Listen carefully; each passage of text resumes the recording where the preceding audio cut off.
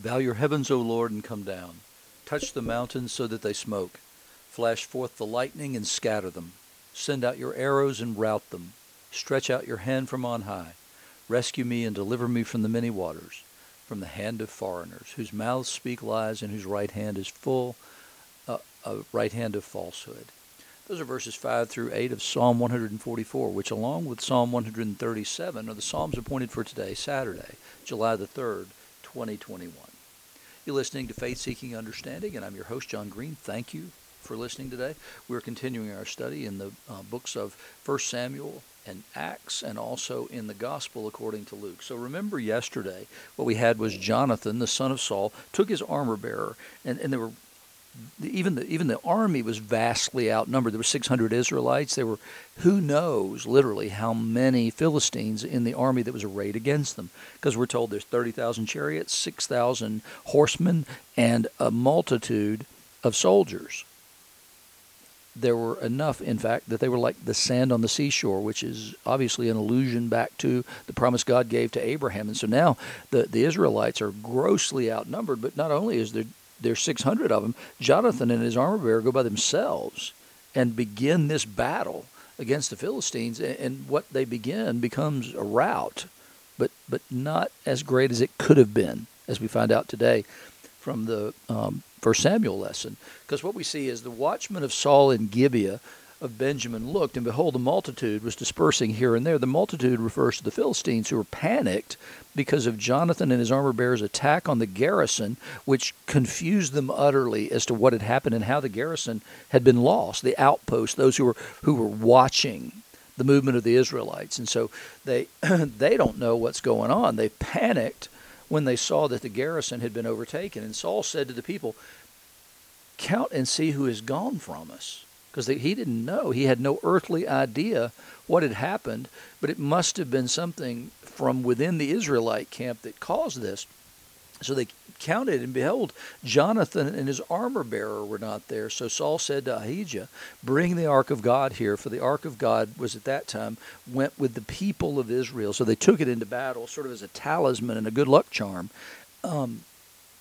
And remember, the priest that's here is the son of Eli, one of the worthless sons of Eli who had been rejected and who were ultimately killed in battle soon, in fact. So while he was talking to the priest, the tumult in the camp of the Philistines increased more and more. And he said to the priest, "Withdraw your hand." In other words, get out of the way. It's time to go into battle. So he stopped the priest from doing whatever he was doing. Then Saul and the people who were with him rallied and went into the battle. And behold, every Philistine's sword was against his fellow, and there was very great confusion. Remember, the Israelites didn't actually have swords. Nobody but Jonathan and Saul had swords. And so they turned on one another, the Philistines did. And there was great confusion. The Hebrews, who had been with the Philistines before that time and who had gone up with them into the camp, even they also turned to be with the Israelites who were with Saul and Jonathan. So what we're learning here is that some of the people of Israel kind of saw where their bread might be buttered. They saw that it might be better to be in the Philistine camp than it might be to be in the Israelite camp, and they had turned and gone with the enemy. And they were in the camp. But now, when they see this happening, suddenly they decide, nope, I am truly an Israelite, and I will fight with them. Saw this same kind of thing happen in Rwanda, actually. I mean, I didn't see it. I was there after all that happened. But in 1994, the genocide in Rwanda, where about 800,000 people were killed in 90 days, was largely brought about by an insurrection, a rebel army coming into Rwanda. And that army was led primarily by the Tutsi, who had been forced out of Rwanda from beginning at about 1964 forward, because the persecution against the Tutsi broke out at that time, and many had fled and gone to Uganda and the other surrounding countries. And so what happened is that they helped Museveni gain power in Uganda over Idi Amin.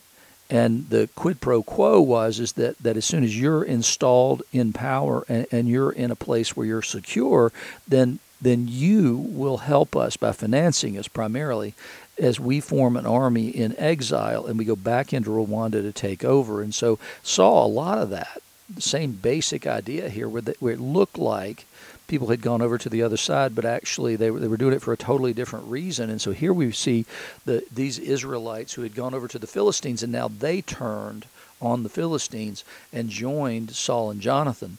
And likewise, all those people who had hidden themselves in the caves and the tombs and the cisterns and all that kind of stuff, they came out because they heard that the Philistines were fleeing as well, and they followed hard after them in battle. And so the Lord saved Israel that day.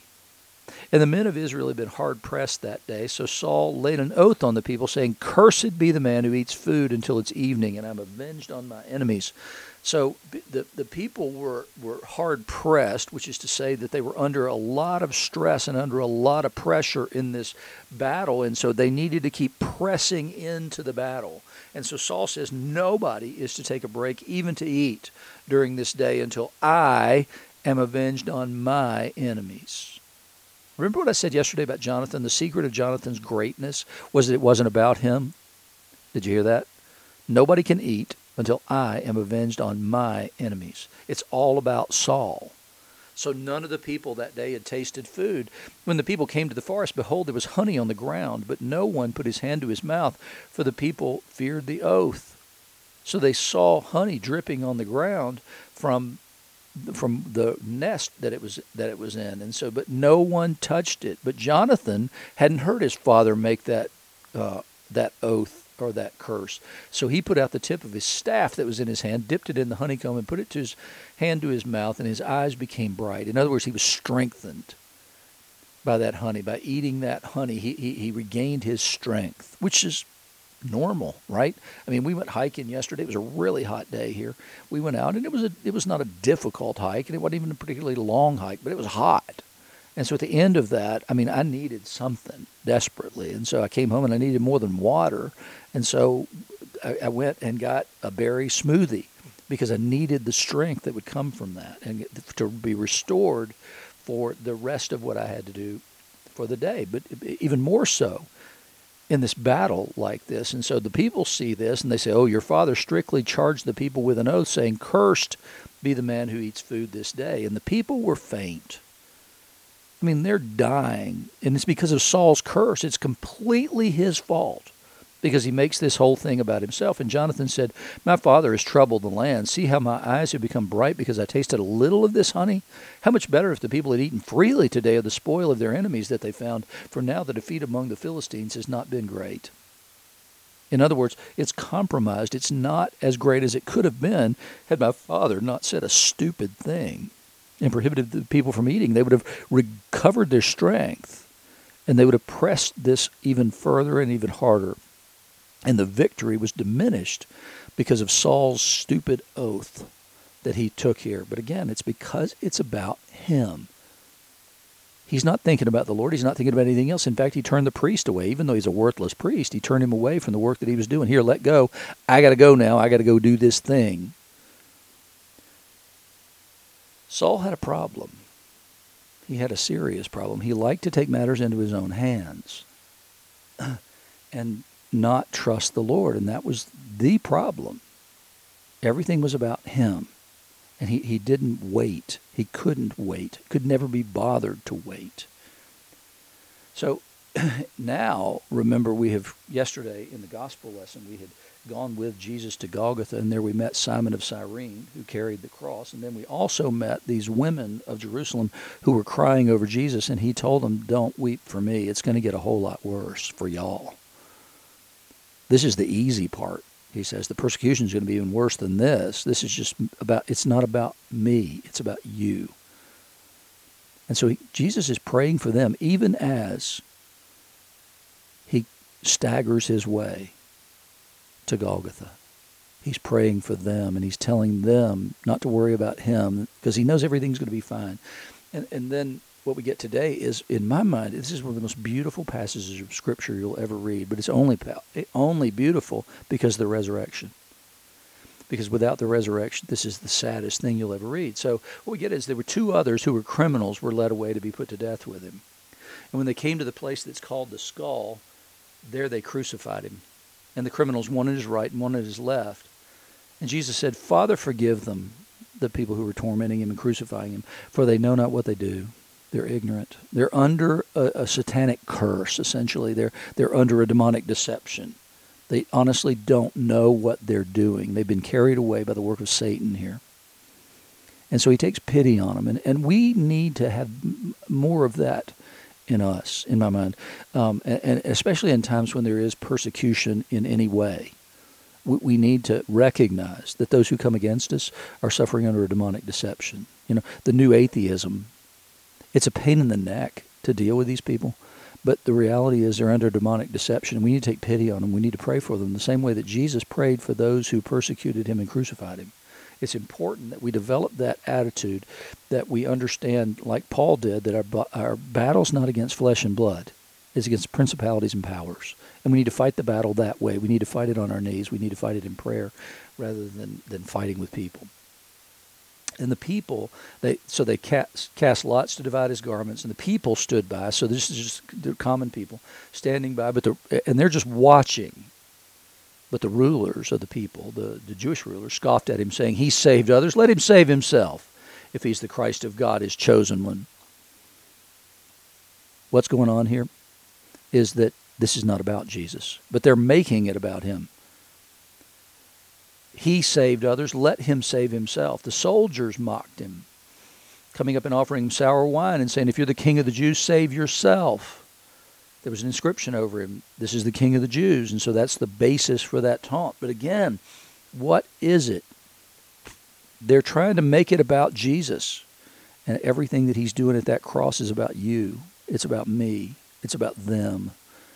The very people who were taunting him. If it's just about Jesus, then he comes down from that cross in an instant. It's a wonderful measure of his love that he didn't do it. Because most of us would have. We would have come down from that cross. We would have showed the power that we had to come down from that cross. But if he had, then we would have been lost. Everything would have been lost. Everything about your future hopes depends on Jesus staying on that cross and not losing his cool. And he does. And so one of the criminals then, so now we've got the rulers of the people, we got the soldiers, and now we have one of the criminals. "Are you not the Christ? Save yourself and us." It's about him. He's not concerned about Jesus saving himself, but the only way that he can save us is to save himself first, right? And so he's begging for that, but Jesus' mission is far greater, far bigger than that. And the other rebuked him, "Don't you fear God, since we're under the same sentence of condemnation? And we indeed justly, for we're receiving the due reward of our deeds, but this man's done nothing wrong." And then this guy looks at this other man on the cross, and he says, "Jesus, remember me when you come into your kingdom."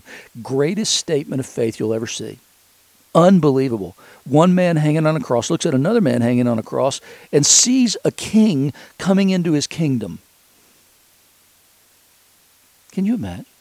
I mean, it's crazy what he says. And Jesus says, "Truly I say to you, today you'll be with me in paradise." This day, this very day after we die. I won't get into Jewish beliefs about the afterlife right now, but what they essentially believe, I'll give you the quick version, what they essentially believe, that the soul goes into a place called paradise, which is akin to the Garden of Eden prior to the fall. And the soul remains there until after the resurrection of the dead. And then at the resurrection of the dead, it comes back to everlasting life, not to heaven, but to earth.